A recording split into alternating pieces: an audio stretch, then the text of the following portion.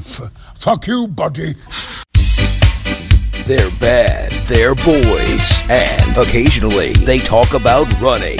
Yes, it's the Bad Boy Running Podcast with your hosts, Jody Rainsford and David Heller. Come back, baby, come back. When the bye, when the bye. I must admit I was a clown to be messing around, but that doesn't mean that you have to leave town. Come back. Bye. Hey, how you doing? I'm all right. How are you, David Hallard? Good. I'm loving the weather still, loving life. You're loving life and loving the weather. Oh wow. Well, I'm super relaxed. Before you ask me how much running I've done, I will tell you I've just been in Tuscany. It was 37 degrees. It was ridiculous humidity, and I've done absolutely nothing.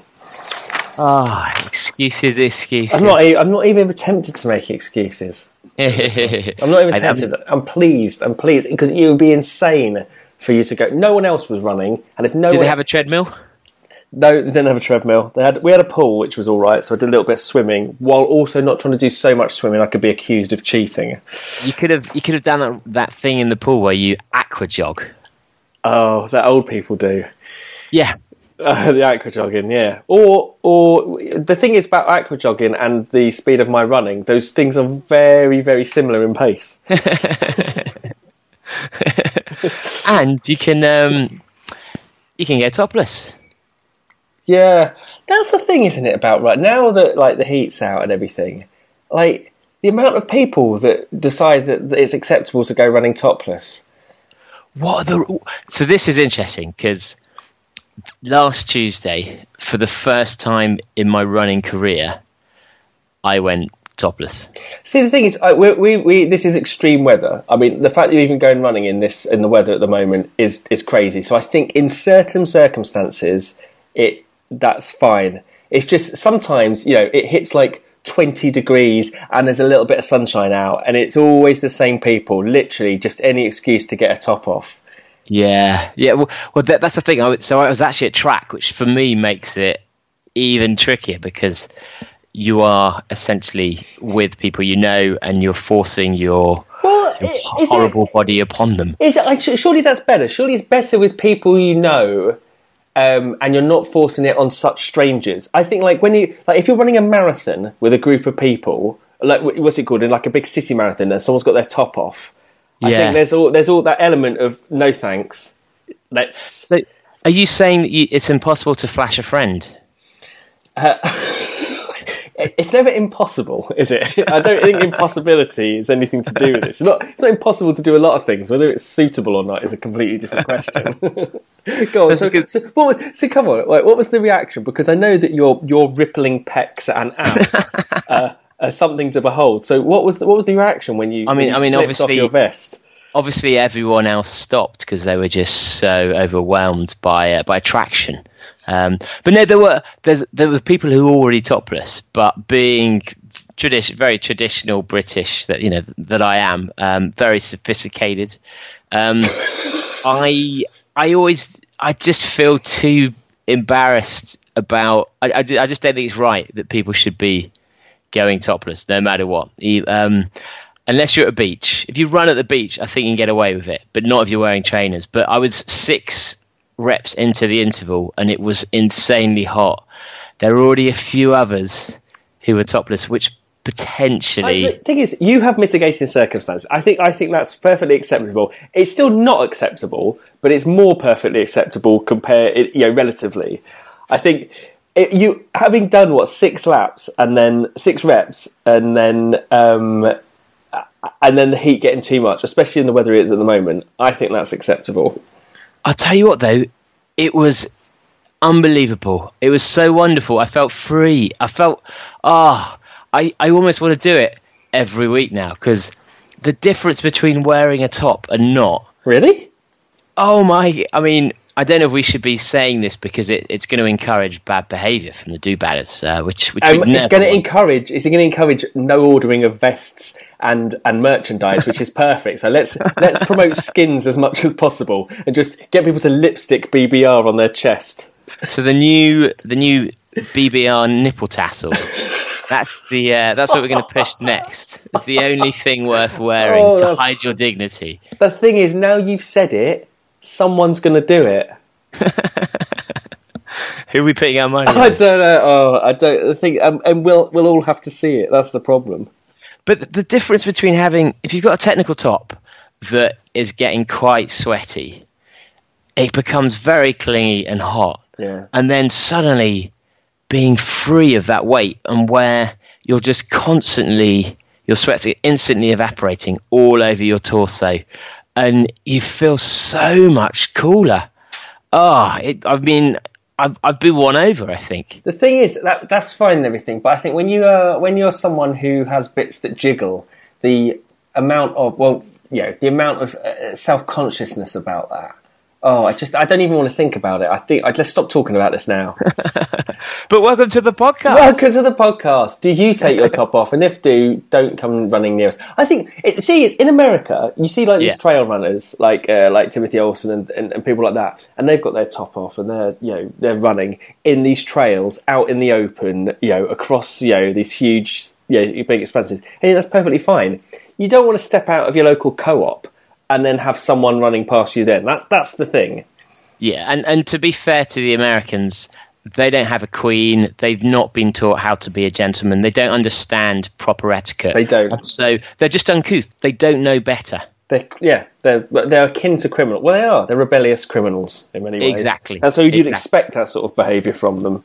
Anyone that rejects tea rejects tops. And to be fair, I much prefer an American to be wearing as fewer clothes as possible when they're coming at me, because you know that they're not armed then. That's true. And it is normally better in that situation. Yeah, it's the only. Maybe that's why they do it. Exactly. Clever. But So what have you been up to then? I've been doing no running. What have you been up to? I haven't been doing a huge amount per se. But there seems to be so much that's been going on, and it's quite hard to know where we are in time, because it's not, David. It really isn't. It's difficult to know the chronology of these episodes. I mean, I've got to say, have we been doing this for 3 years now? Or is it 2 years? It's 2 years, isn't it? 2 years. 2 years. No, I think it's coming up to... Yeah, okay, it's coming up to 3 years. No. Yeah, I think so. And so I'd kind of hope by now that we'd actually be... Billionaires? Billionaires, indeed. Yeah. I've been hoping that every day of my life. Billionaires, bigger than Martin Yelling. What is our end game here? I don't think we've ever discussed it. That's true. To be fair, we never thought we'd get more than 5 listeners. To be honest, 3 of which we related. And one day we will. One day. But I thought by now we'd actually be getting better, but for some reason we've had a complete breakdown in ability to communicate with each other, to understand Dropbox, to upload, to download, to coordinate. And so we've got, I think, 5 episodes ready to go, we think, in some way. No, this is not a breakdown. This is just one thing and one thing only. It's your refusal to own a Mac. That's what it is. If you'd have had a Mac all this time, when I was recording the episodes on the Mac, everything worked perfectly. All of a sudden, we get a dirty PC involved, and everything goes to shit. I've seen that film, Dirty. Hello, Governor. I mean, I'm not taking the blame for this, because I think Ali Bailey is Ali Mac as well. Oh, really? Yeah, so it's just a breakdown in so many issues, but we've already discussed the European champs a few weeks ago, but then that went anyway. But we discussed it, but you didn't hear it because we haven't got the recording anymore. So we have discussed it, but you missed out. This is the most exclusive conversation you could ever get. It's been filed next to the Catherine Ryan episodes. They're back-to-back episodes yet to be released. But I mean that is something that it's a few weeks old now, But I think for some of our listeners, quite a lot of our listeners, they probably won't know anything about it. Yeah, because that was what we were saying, wasn't it? The fact is, I knew there was controversy, and I don't know anything about OCR, and I was seeing loads of people on my timeline and my news feed and everything, like saying this is ridiculous. And I saw that Jonathan Alban cut one of the courses he was doing halfway through to say he's not doing it. So I knew there was controversy, and I don't know anything really about OCR. Well, but interestingly enough, I was talking to someone the last few days. I've been drinking heavily this week, so I've got to try and remember who it actually is. So since the thing we didn't record, since the thing we recorded that we didn't release, we now have even more information, so we can come at it in a new way. So for the listener that doesn't know what OCR is, obstacle racing, something that I used to know people who did, and at times did myself, but the OCR champs, supposedly the best people in the whole of Europe, competing for, I'd imagine, reasonable prize money. And you get a short distance one, 3K. And those tend to be fairly obstacle heavy. But the idea is you're seeing people just smash through obstacles as fast as you can. It's all about fluidity, beautiful to watch. And then you have the longer race, which about 10 miles, and that's a combination of carries and elevation, sometimes water depending on the country.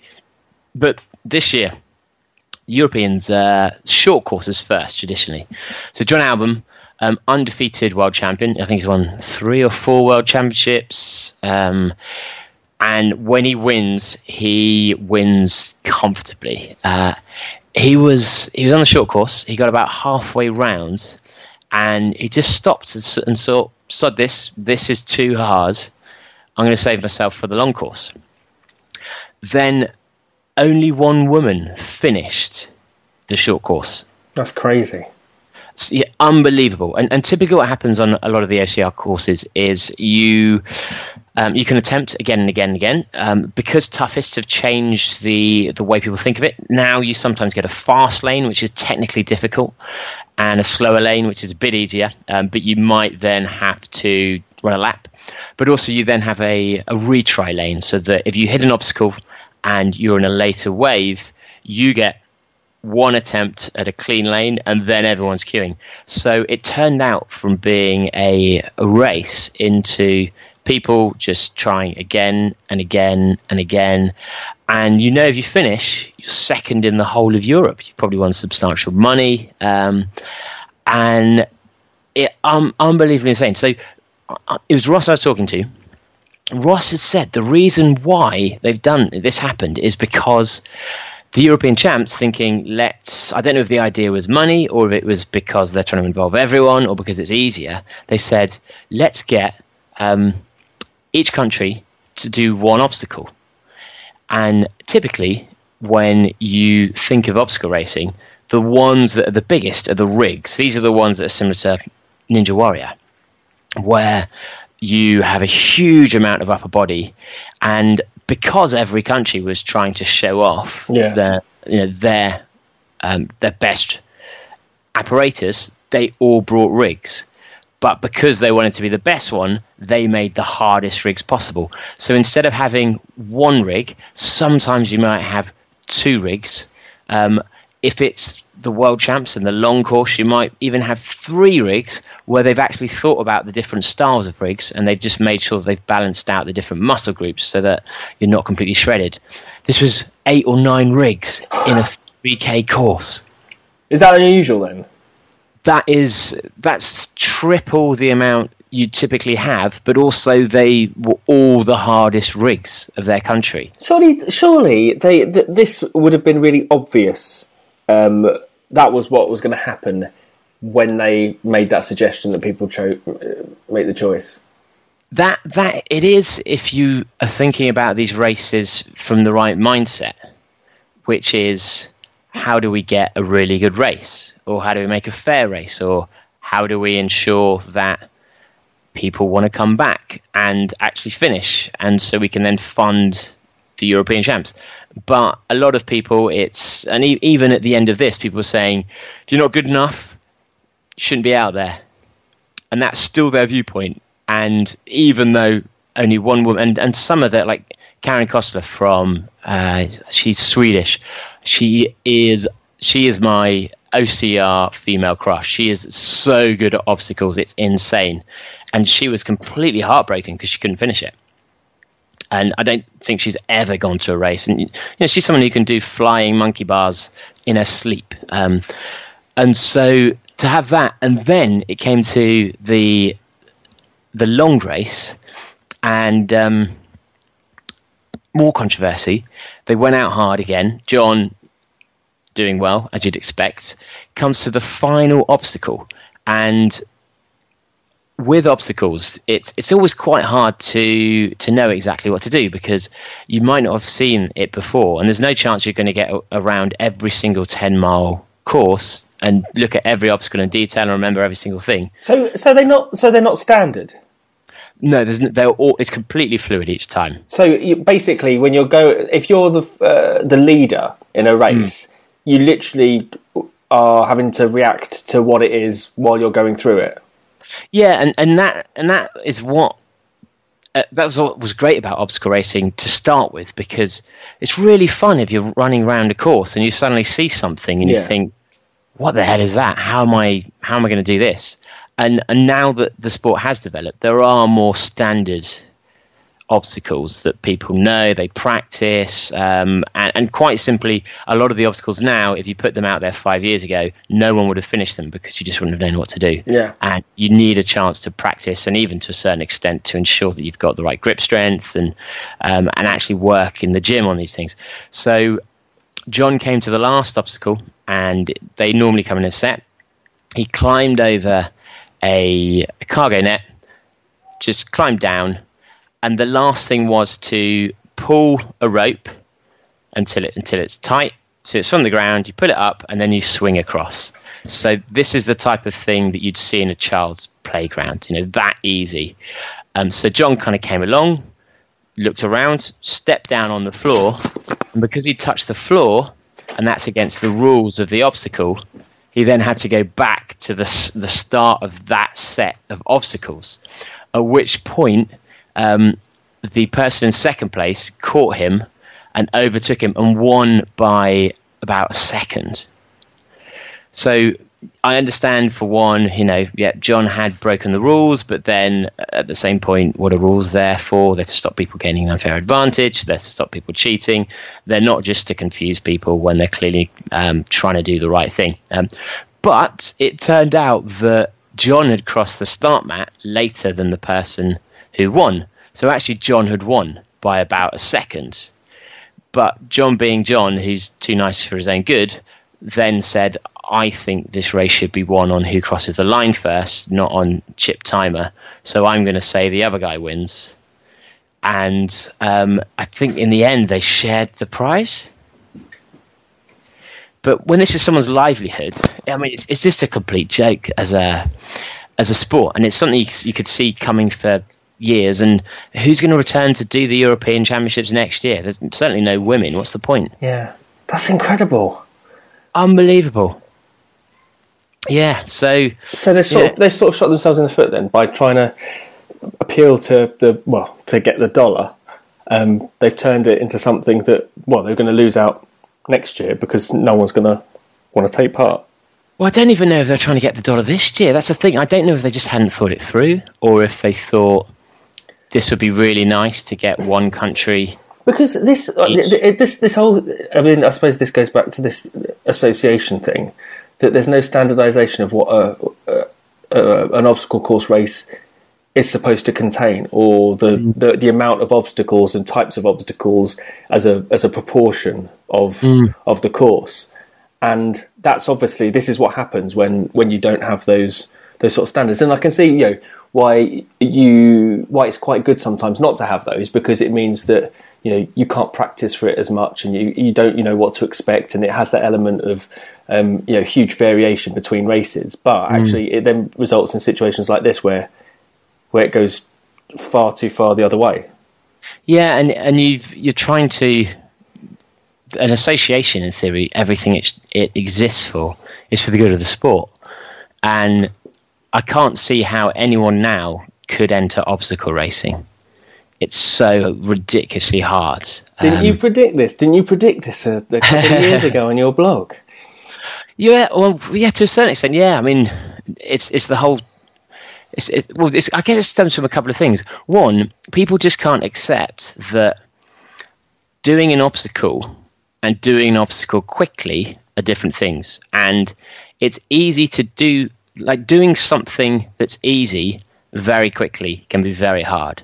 So running the 100 meters in less than 10 seconds is insanely hard. Running the 100 meters is not very hard. And that to me is where they've lost their way, because monkey bars, yeah, most people can do monkey bars now, but there's a huge difference between someone who can do monkey bars by having to rebalance each time and someone who can do flying monkey bars. Yeah. But yeah, something. Well, it was an Innovate article actually about 3-4 years ago, where you could already see that the races were struggling trying to outdo each other by trying to be harder or tougher or bigger, and this is the inevitable consequence of that. You end up with a race that is too hard for the best people in Europe, and people like Karen are the best people in the world. John is the best person in the world. So, you've combined that with the fact there were too many races and that the races have been closing down. You're like, well, there's going to be no obstacle racing future really that I can see. It's just becoming too split and too elitist. And interesting. But if you compare that to the Nuts Challenge, where you turned up and you'd done some practice, but really you were going in there as Joe Public. Yeah, and you got around 3 laps, nearly 4 laps, and that's how it should be. Yeah, you can see that, can't you? That you can, you've got to have the element where it's like with any racing, isn't it? You've got to have the element where you can still get the element in who are just either doing it for the first time, or they don't necessarily have to do like an immense amount of training, or not necessarily winging it, but there has to always be that element of being able to bring them into it and being able to have some participation. But if you do something where even the most elite people who do it full time can't complete the course, what is the point? And you can see, I mean, ultra running, the top end of that is becoming a bit like that, I think, where people are just making races that are ridiculous. But the difference is that with ultra running, you're limited by the distance, and you get paid money. The good people do the shorter races, really. Some of the there's some big records that are now starting to fall. Especially after Camille has taken a load of those records. And did you see Killian doing the Bob Graham round? Unbelievable. There's something so uniquely British about it, the Bob Graham round, that you just don't expect anyone who's not British to run it. I just don't know why. It's like you just have the name Killian Jornet and Bob Graham in the same thing. It just doesn't sound right. Or even to know about it. It's like a local hero type. Even though it is internationally renowned, it is like I still have this picture of this wizened sort of club runner, fell runner, setting out after his sort of a pub lunch to just go up and do the Bob Graham round, and it just whip it off in the middle of the rain or everything in order to do it. I still have that idea of that's what it is, rather than something that people abroad will come and do. Yeah, I guess, is it feet in the clouds has probably popularised it, but in my head, even that wasn't an international book. Maybe it was, but I just assumed that would only be really of interest to UK runners. But it's maybe embarrassing is the wrong word, but for him to have beaten it by an hour is insane. But he is like the best at that style of running, isn't he? And with that amount of elevation and so you kind of expect, if someone's going to do it like that, if I'd have gone and done it, an hour, an hour to spare, then that would have been embarrassing. But if he does it, a whole hour, an hour is a long time.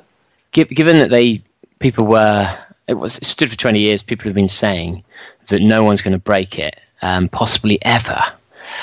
And well, I guess because Kilian had so many good guides, that then means there's no real home advantage necessarily. Yeah. But speaking to people who know the Lake District well, the weather has been so dry for months relative to how it is at other times. Unfair advantage, you're saying then? Yeah. You've got to do it on a wet and windy December evening. But you've been up on the lakes where there are times you're running and you are just sinking into marshy water. The lakes are bullshit. Nowhere should you climb for 2 hours to then find yourself waist deep in a bog. It defies all geology. How does that happen? It's the weirdest terrain ever. But especially, I think he'd raced the week before 100 mile or something crazy big as well, which I don't know how he gets to that level of strength. But people have been saying that some of his descents, he just tore up the rule book. Yeah. And if you listeners, if you don't know much about the Bob Graham, listen to our interview with James Appleton, who talks about its history. He talks about running bits of it and his intentions of it at some point going for the winter record. But it really sounds like you need to know how different sections of the course work, because you need to be able to run the right lines, because there's hidden paths almost on the fells that if you know them, you can suddenly hit these smooth arcs where you can just run flat out without the worry that you're going to suddenly fall over or turn your ankle on a little bit of bush or a little mound. Whereas Kilian, some of his descents, he just went right off the sides of insanely steep descents, which no one else had really thought were possible.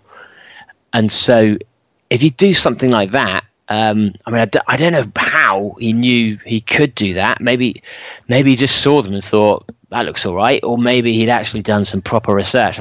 That's what I'm not sure of.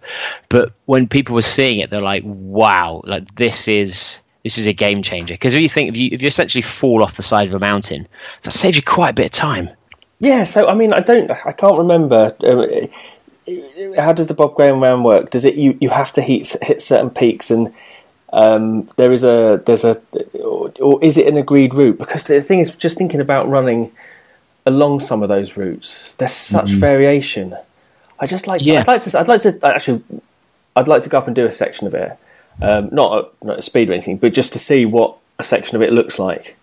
Although you've probably run some of it already. If you've run in the Lake District anywhere, because it's something like 67 or 74 peaks, and how you get to them, I think, is up to you.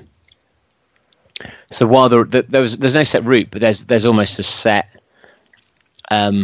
perceived best route, depending on who you are. But then some people will change it.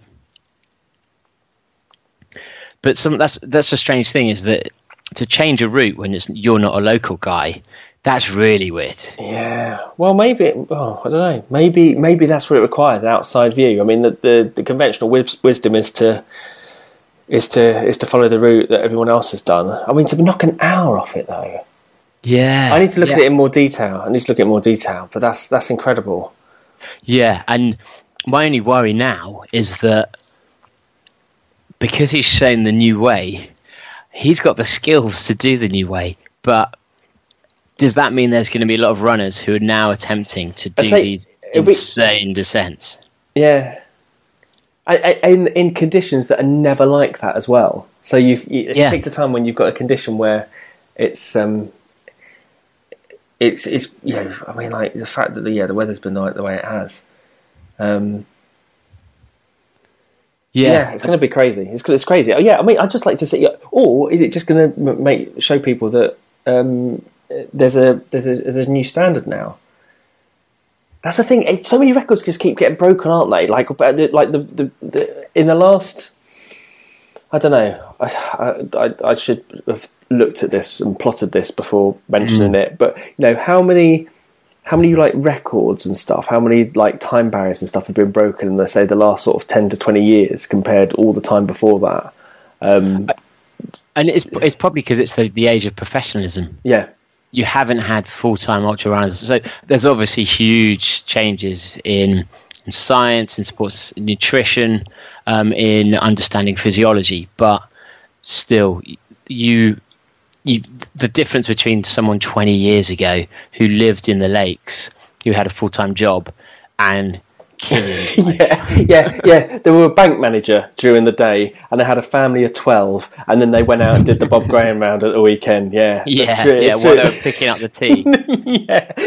on the way back from the shops. Yeah, it's like have you? I don't know if you've talked about this, but this reminds me a lot of.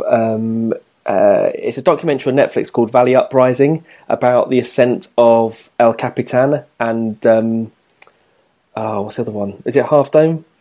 And and it talks about the rise of the rise of rock climbing. It weirdly it talks about it with the exclusion of European climbing. It just talks about it in terms of American stuff. But it talks about the first time someone tried to climb El Capitan and the fact that it took like 18 months or something. And then it compares it with the guy that does it today, like with nothing. Just his hands, nothing pinned in. It takes him 2 hours or something, and it's kind of like, I don't know. It seems like it's kind of like that. The speeds, the ability to negotiate that sort of technical terrain, and the temperature, of course, with global warming, all helping to do that as well. So do you think that's the future? Just wait until everywhere's bone dry. Do you think is Trump trying to break records in the States? Yes, it's like long game. This is going to be the Bob Graham de Saab after a while, because it's going to be like sand covered peaks. I don't know. I think so. That's the intention. But the thing is, it is. Weirdly, whether you believe in climate change or not, and if you don't, you're mad. But it's going to certainly, like, temperatures are definitely rising in the UK. Like we've just had the hottest thing, and so that's going to be that's going to have effect on the type of running and the quality of running, and the amount of time in a year we're able to spend. Running in a higher temperature as well, obviously, but that's going to have a massive difference on performances. Yeah, and not necessarily just performances. If it's nicer, more people will be outside, more people will be running. More people will be happier, more people will be thinner, more people will be. If everything will be wonderful. So you're saying if you're constantly having to be beach body ready, then you'll be constantly healthy. Yeah, this goes back to the shirts off, isn't it? This is what's going to happen. You're going to imagine at some point in the future you're going to be doing Bob Graham round shirts off. That is when we know. That's when we know that it's hit the high tide mark. But to go from kind of good news to bad news, how many deaths do you think are acceptable? Jesus! What? Go on. How many deaths are acceptable? No death is acceptable. So I've got to be careful what I say, because I was basically at Ride London, kind of helping Cliff Bar, who I obviously love and would never want to get them into trouble with an event they sponsor. But this sounds like it's going to do exactly that thing. Wait a minute! You said you were helping Cliff Bar. Didn't I see you dressed up as something? A Cliff Bar. You've got a Cliff Bar outfit. Yeah, they imported it especially from the States for me to wear. So, oh my god! Oh wait, it was nice actually. Was it? It wasn't on the hot day. It was on the day it was tipping it down, wasn't it? Yeah, it was on Saturday where it was pretty. Actually, the weather wasn't as bad as the Friday or the Sunday. But God is telling them something. We've got this beautiful weather all year, and it rains on the day that they come out, then there's a message there. But go on, sorry, you were about to say something extremely litigious. Well, no, it's not really litigious, I don't think, but they've had. I'll just quickly make sure of what the latest details are. Basically, my understanding was though that someone died on Leith Hill, and someone else had a heart attack, and it just seems that nearly every year someone dies on Ride London. What is Ride London? So Ride London is wasn't this the thing that you always used to coincide with Beerathon, and that's what effectively cut the Beerathon course short. They had to move Ride London because the power of the Beerathon, essentially, they couldn't have the routes overlapping, and That's true though. That's true. They did move it, didn't they? Yeah, we've been the same weekend every year, but it just seems that. I mean, you do get deaths in the London Marathon, and I was talking to Claire about this because it just seemed that Ride London had more deaths than London, and we looked at it, and London has one every 3 or 4 years on average. Doesn't the London to Brighton race has deaths every year, doesn't it? London to Brighton bike ride, I'm sure it does. Ah, interesting. And so, I mean, I've looked at. I mean, this year there's definitely someone died, maybe 2, as did someone last year, and it seems that someone dies most years, and I was just wondering what number of deaths is acceptable, because it's as a percentage. So how many people take part in Ride London? I mean, a huge number. I wouldn't want to guess, but I mean, London, for example, London Marathon is 43,000 or so. That register, and then I don't know how many actually run, 35 to 40. I wouldn't have thought Ride London's quite those numbers, but there's got to be a point when you think this is happening every year, and is it worth it? That's well, it's not going to be the same amount, is it? So as a percentage, it's not going to be 30 odd thousand people, is it? Cycling. How far do they have to ride? Got to run cycle 100 miles, and I don't know whether it's because it's easier to be drawn into feeling you can do a cycle race because you can stop easily. Yeah. You can freewheel a lot of it. You can draft people. The intensity can be very low because you just use your momentum. So I don't know whether that means that people going into it not seeing it as big a challenge as something like London Marathon, where no matter what, I've got to physically move, actually run the 26 miles all by myself. Okay, so it says on here on the Prudential Ride London site, FAQs, number of rides 25,000. So it's a lot. So it's a lot, but as a percentage, so how many? Yeah, as a percentage, there are less incidents in, say, London Marathon. Yeah, far less, and you're really looking at what a 40 in a million death rate for Ride London, whereas London Marathon you're looking, I don't know the numbers off the top of my head, but you'd be looking at probably an 8 in a million. So there's a huge discrepancy. So how long does 100 miles take on a bike? Probably about 5 hours for someone very good. Pretty good. Actually, no, less than that. I don't know. I don't like that enough. Less than that. Let's say 3 hours. 3.5 hours. 3 hours. Oh, really? Okay. Yeah. But yeah, I don't. I mean, I'm not saying it shouldn't go ahead at all. Well, tell me if you want to say that, then I'll back you 100%. Well, I think overall, in the impact it has for the health of the country and for raising money for charity and encouraging people to. Oh, don't use the charity angle. Hey, Jimmy used the charity angle, and he didn't do any good. No, I know what you mean. I know what you mean. It is exercise is a good thing. Yeah, and participation sport is a good thing. Yeah, but I just kind of posing the question almost. At what point would they say maybe we shouldn't do this? And I don't think they ever would. Yeah, that's a good point. It's a good point. Yeah, I mean, knowing that race. So, for example, if that started happening in park run, like if people started dying, because the thing is, as it gets to a certain like critical mass, there are going to be people that turn up who are just going to collapse for for perfectly natural reasons. And I mean, at a park run, there's even less.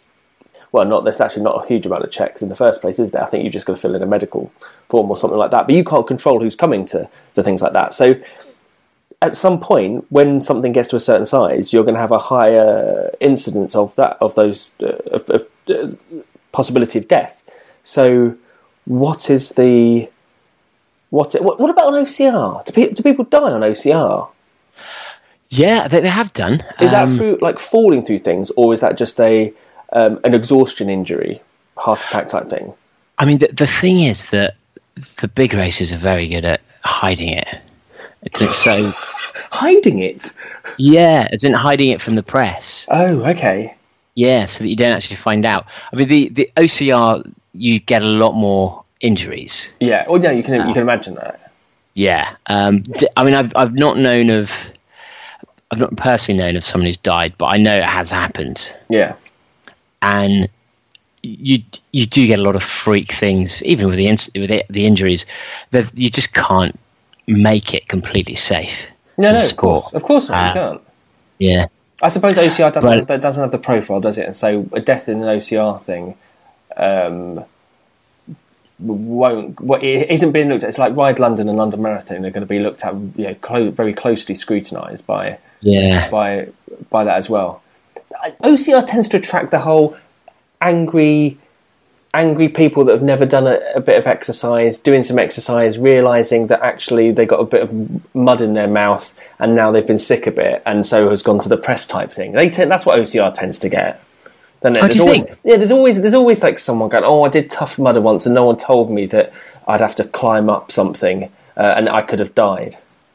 I've seen a few of those. Yeah. There's always things like that with OCR. It's never a death. It's always just an angry person who didn't really understand what OCR was. Yeah, I mean, not going from complaints to the reverse. So we can now announce Bad Boy Running is on Instagram, taking Instagram by storm, I must add. Potentially, Ali Bailey's doing it. That's it. That's why it's taking it by storm, because we're not managing it. She's doing an incredible job. And, it's good. It's good. I like. It's a good angle it's taken. We're going to feature do-badders. Yeah, it's really fun actually, because you get to know everyone a little bit better. Yeah, she's put someone there who I have no idea who they are. She hasn't even said their names in it. I'm like, she knows them, and I have no idea who they are. I'm looking forward to finding out who they are. Or she's used their their handles and stuff, and I've got no clue. Who okay. I think I've known everyone so far. Oh, have you? Okay. Yeah. But I'm sure that won't continue forever. But if you do have any photos of yourself in a Do-Badder top or Bad Boy Running top, tag us in, and then we'll reshare. We'll feature you. Oh, absolutely. Yeah, like there's going to be that many. Actually, has been great seeing so many people at races in BBR tops, vests, and everything else. It has been properly great to see. And we are working on getting some more of those people. But no, have we found the sign of success here? Is when we don't know who the listeners are. When we see people on that Instagram feed and we don't personally know them, we're like, oh, someone beyond that they know us. Yeah, it could be a positive in that the listenership's grown to the extent now that we don't know everyone, or it could be a sign that we're out of touch with even our own listeners. Senile. Yeah, we're just old. You did know them. That's your wife. But I've been on Instagram trying to promote Caffeine Bullet, and I've got to say I do hate Instagram. Why? Surely it's perfect for Caffeine Bullet. I like your Caffeine Bullet things. I just find it so soul destroying as a medium. Why? It's just me. It's me. Everything is me. That's the whole of social media. I think less so on Facebook. I find because Facebook's about. Well, Facebook you can have groups, can't you? You can have groups and stuff, and so I mean, like I find it difficult to post stuff in my newsfeed and my updates because I was like, I don't really know what to post anymore. Mm. So, but if I go in a group, if I go in like the BBR group or something like that, it's much easier to post stuff then because you're all laughing at stuff like cyclists or Lee. Whereas Instagram, it is, I suppose it is. It's just about you. It's just about the feed, isn't it? Yeah, and it's me. Follow me. I'm great. I'm going great. So I found someone who they have put on their Instagram profile that they are a Race for Life winner, which is their pick. And it seems to be people have this obsession. In seriousness. Yeah, absolutely. Yes. Which I mean, amazing. But it's amazing how many people put how many half marathons they've run, or what their 5K time is, or how many ultras. And it seems to be very much the way that you have to give your credentials of exactly how much you've done, or exactly how fast you've run, or on there. Which I just hate. I think it's dreadful.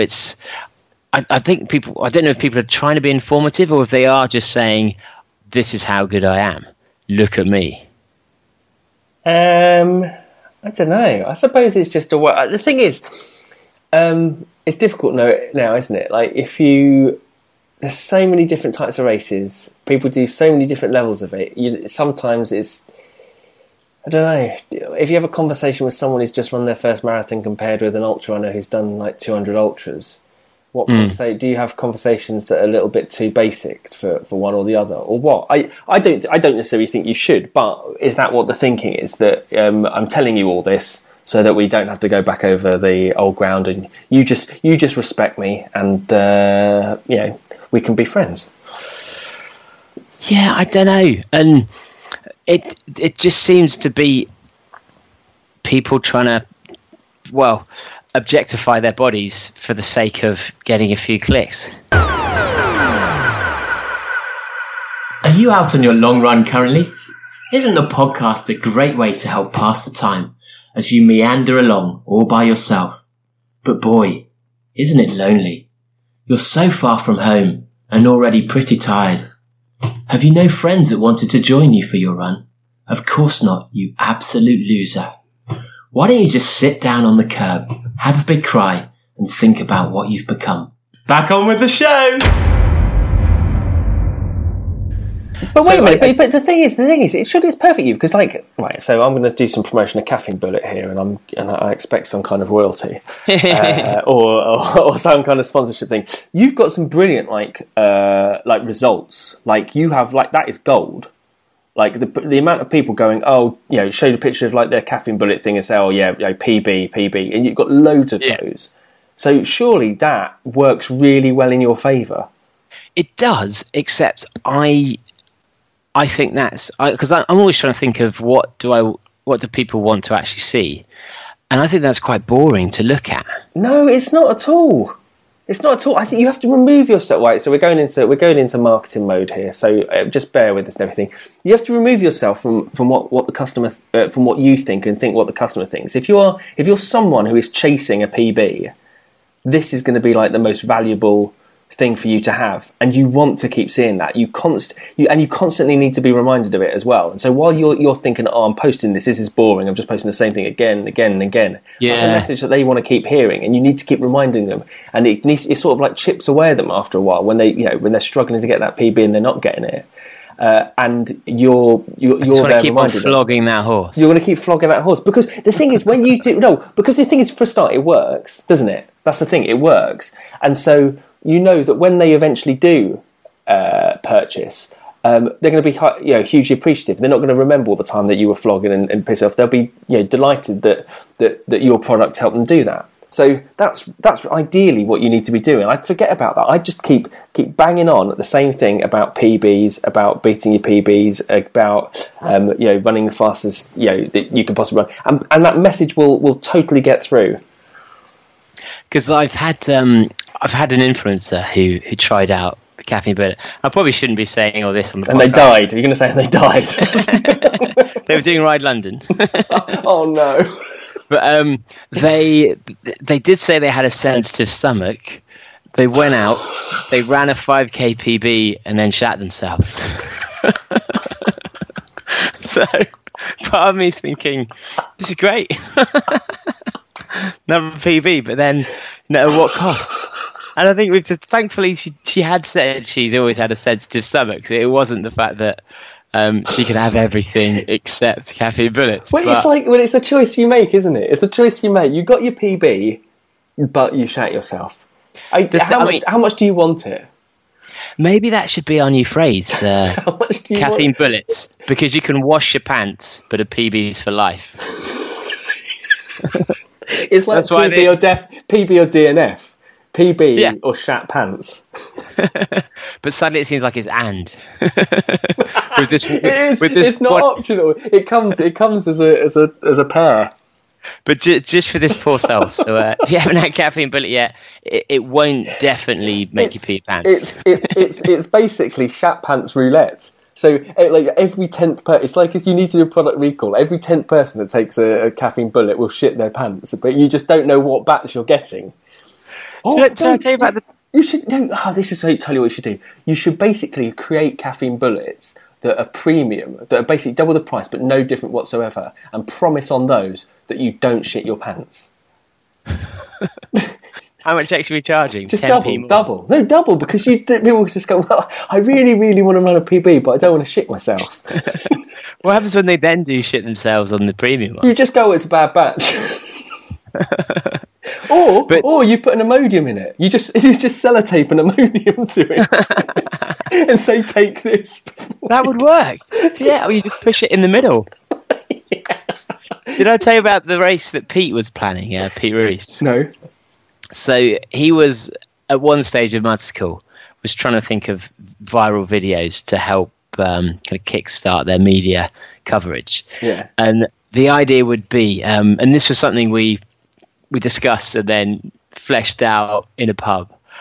So you start off by, you all drink a bottle of laxatives. Oh, God. No challenge should ever start with that. Or end with it, or and then you'd all be in like slightly different kits, but one would be in like cricket whites, the other guy would be in really tight lycra white onesie morph suit, all that, and then it's just a case of who can get furthest. Oh no! Before it hits. Oh, that's awful. Which would be amazing to see. That wouldn't be amazing. That is awful. See, I was going to ask if you wanted to join. We were looking for competitors, but I know. Well, I'm doing Beerathon on Saturday. So what I might do is I might do it with G-Law and Chris Ince, but not tell them that we're doing that challenge and just give them some laxative in their beers. I mean, you've got they've signed a waiver online, so I don't know if it specifically says that, but I'd imagine somewhere in there we can hide it. Retrospectively add the laxative clause. yeah, absolutely. And the good thing is they're doing the double as well, so there's more time. There's more. They're going to have to run around with shit all over them. But in fact, talking about the Beerathon, we discussed this on the now infamous episode, the Catherine Ryan / previous discussion of the European World Champs episode. But the Beerathon's being trolled. It's being negged by Real Buzz. What? So I don't know if it's intentional. I hope it is intentional, because it would be amazing. And for those of you listeners who haven't heard of Real Buzz before, it is an online. Oh, go on! Be careful here. Fitness lifestyle website. Clickbait Meister.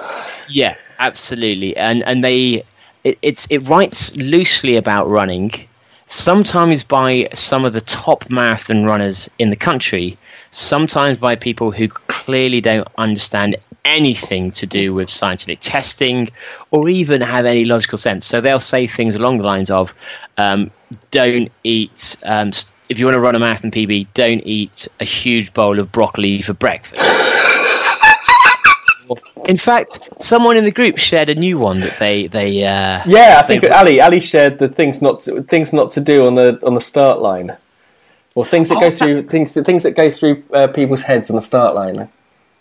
Oh, that's a different one then, because Jonathan Gilroy posted that there was it says things not to do when you're running a marathon, and one of them was don't shower. What, during the marathon? That's a good piece of advice. Don't shower, don't have a bath, don't brush your teeth. That's a good piece of advice. It depends if you've been taking caffeine bullets. You might want to get rid of the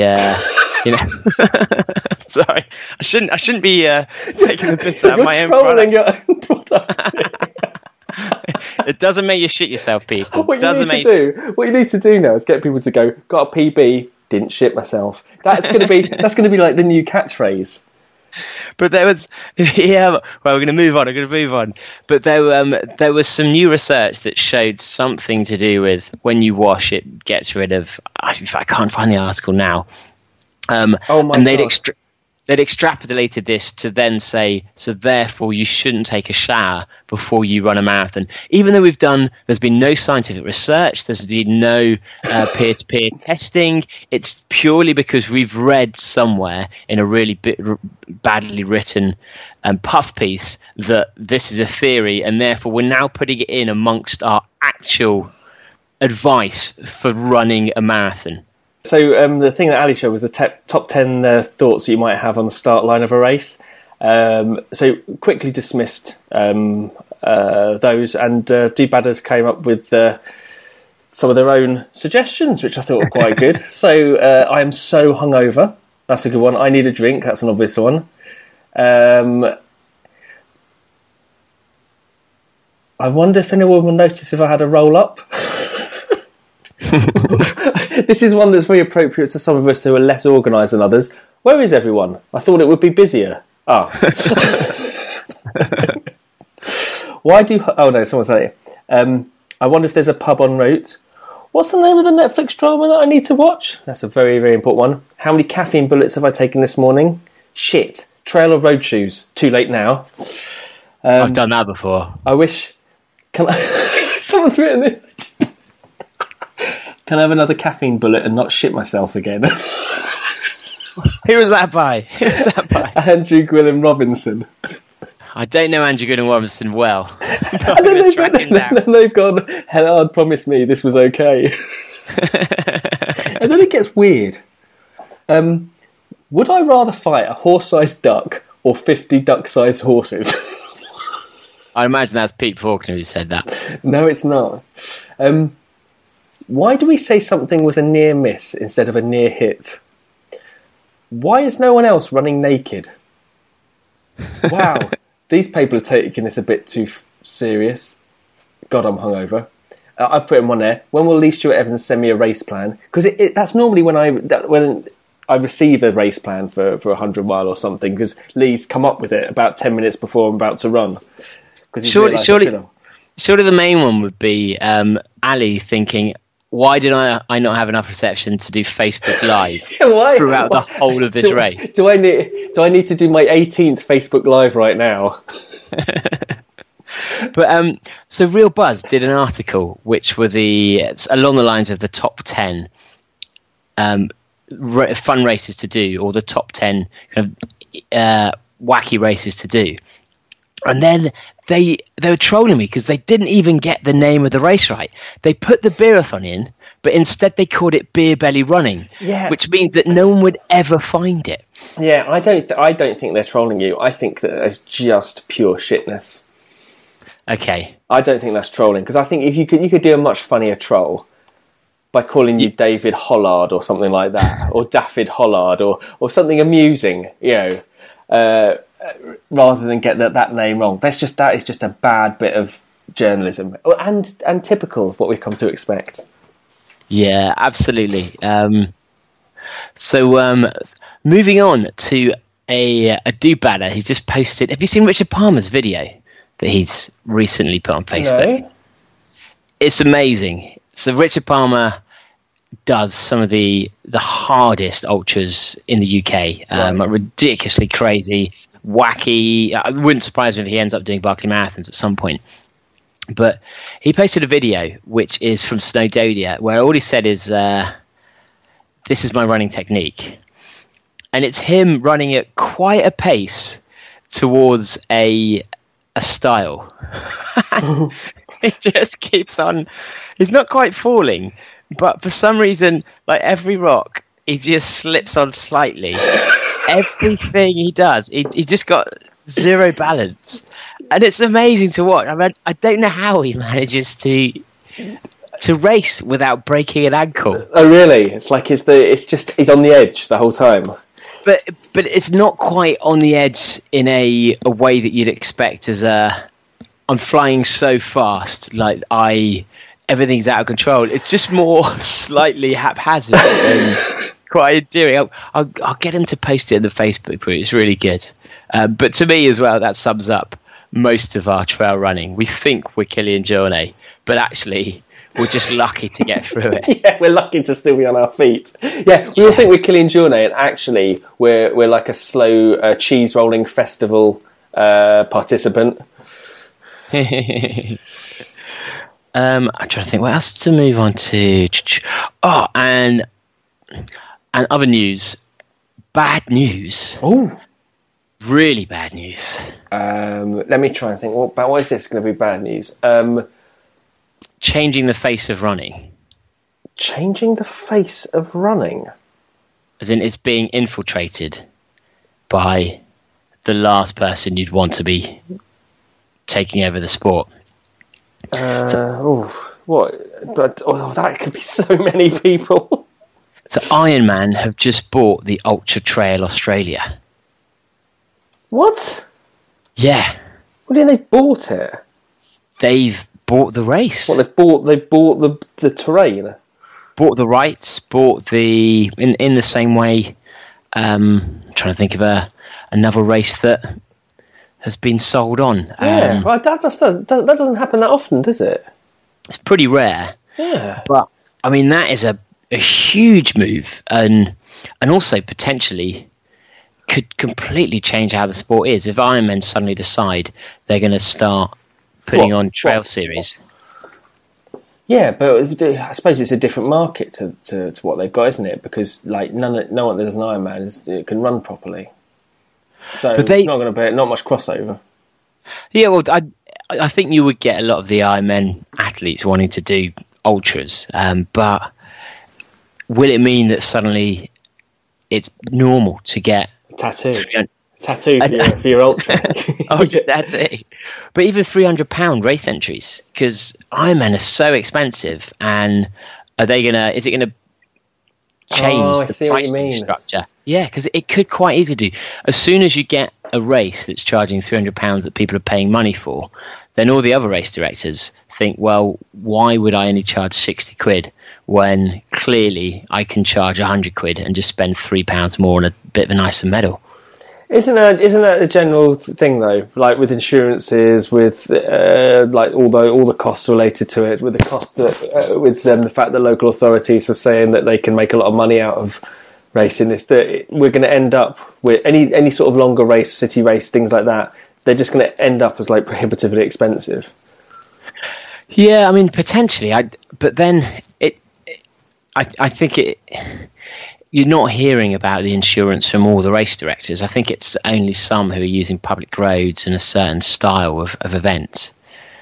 But I'm not a good example because my races don't have any insurance at all. So I've got no insight into the actual financials of it. Yeah, I don't know. The thing is, the thing about Ironman, I don't know how Ironman works out, but at least Ironman has a kind of structure, doesn't it? They're really good at a structure of, everything has to work within certain parameters, and there's a hierarchy as well. There is a hierarchy of, that where you end up if you keep, you win certain championships and things like that.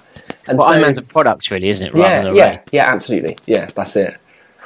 So what is that? Does that mean that there's going to be more productization? I mean, I don't know. Is banding races together? Is that going to be the new thing? Well, I think they're trying to do that already. So when I was talking to John Alban, they're already trying to create, and I think Salomon were the big driver of it. But at the moment, so if you think of who is the best ultra run in the world, if you ask that question, a lot of people say Kilian Jornet just because he's probably got the biggest profile. Yeah. But if you look at the world rankings, he's not rated number one, and he did the UTMB. He didn't win it last time. He's won it the same number of times as I think an American guy who I should know the name of, but is probably equally as talented. And the issue is you have a few crazy big races, for example, like the UTMB, but it's such a hard race, and it's so variable on the weather. And exactly. And also, a race that hard, you can't go into it each year in good shape. It's going to be hit and miss on base everything else going well. And so do you really want to have to, if you've got that, but then you've also got Western States, and you've got the Sky Races, and you've got the Trail Running World Championships, and all of these big ungrouped events, as you say, and you almost want it to be like the tennis, where you've got the ATP Tour with Grand Slams, and then you've got the Masters, and then you've got the satellite tournaments. And so John was mentioning how they're trying to attempt that at the moment, and the Sky Race that he recently won about a month ago, I think, that he'd won in the past as well. They'd really upped the weighting of this race because they were trying to use that as being one of them in a series with other races that weren't Sky Races. And so that, I think, is already starting to happen. Ironman maybe are looking to do the same thing, and I think Ironman doing that would be good in some ways, but my fear would be the power of Ironman and the money behind them and their marketing strength would then mean that they could damage a lot of the other races, because they'd want their races to be seen as the main one. They'd want their tour to be seen as the main one. And suddenly you end up, if you want to do a good race, you're going to have to spend £300-400, or you're going to have to then qualify for this, and it could actually have quite a negative impact on the sport. Yeah. And I don't know there's necessarily much we can do about it other than don't give your money to races that don't deserve it. Yeah, because that's the thing, isn't it? I suppose if you're competing, I suppose it's where the money follows as well, doesn't it? When in terms of triathlon and stuff, because it's so structured. That there's going to be a certain level playing field in terms, things like weather and all that does affect you, but not so much as, like you say, like UTMB or Western States or things like that, where it can effectively stop you racing, can destroy a race for you personally. And still with those, you still have to overcome all the challenges that come with it. Not so much necessarily on an Ironman, because you're cycling on road, you are running on hard surface, you are swimming in a contained environment. Even the open water swimming is still chosen because of its proximity to the shore and everything else. So yeah, it's like there's less variables involved. I don't know, it's difficult. I find it difficult to work out how you would serialize the big trail races and what Ironman's play is in that. Yeah, and I don't know whether it's it's just when an evil organisation buys something, you just think, oh, like when Amazon bought Whole Foods or McDonald's bought Pret, and you were like, oh, what's going to happen? Or say B Sky Beast suddenly bought Like the Wind. You'd be thinking... yeah, exactly. Absolutely. You would. You'd just be thinking, oh, here we go. This is something bad is going to happen here.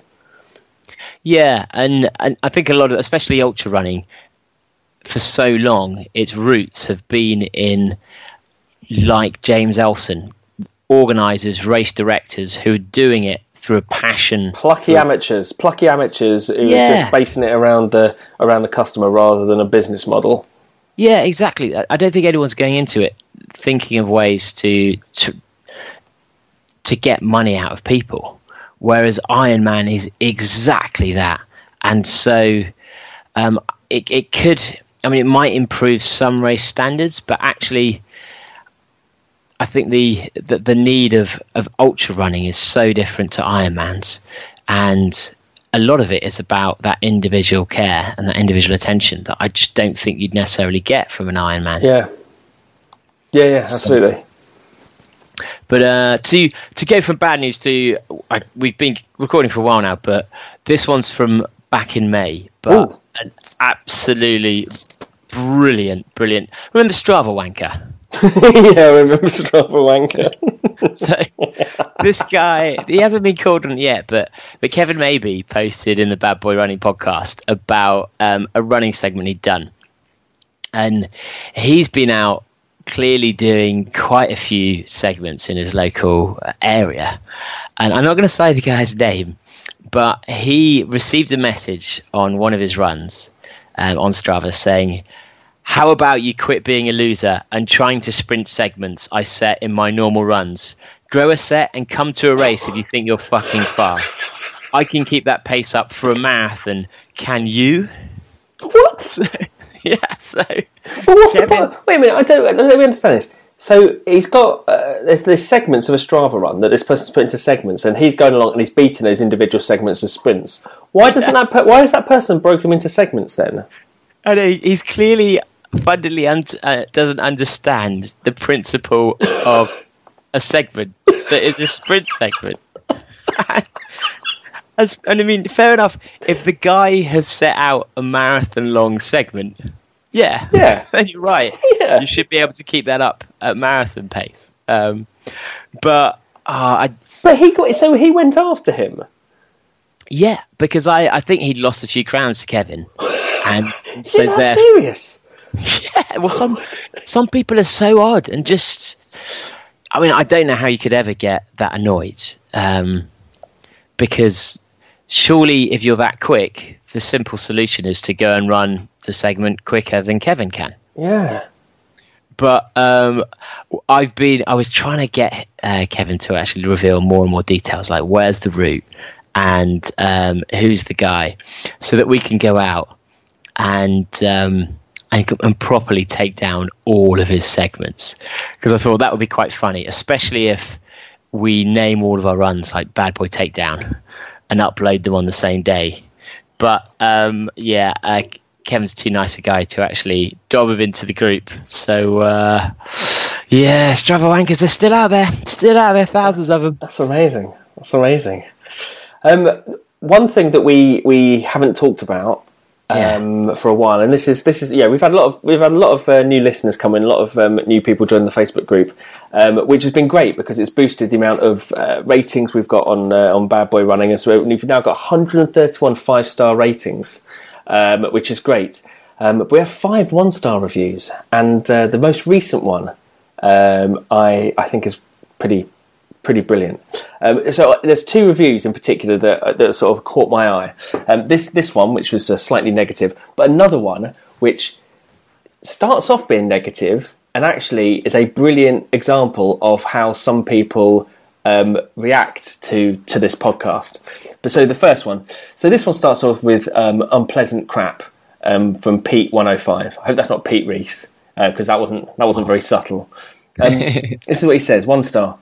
Tried listening to a few episodes and find some bits funny, with so much emphasis on piss taking. He's not written piss taking. He's written PI55. I don't know why he's done that. He doesn't want to say the naughty word. It's puritanical, which is always a bad start. With so much emphasis on piss taking without offering recourse, and building a Facebook group of followers trotting out the same rubbish. The real running content and interviews were good, okay, but Jodie in particular is trying so hard to be funny without reason. Oh, you're bringing it down, Jodie. I did.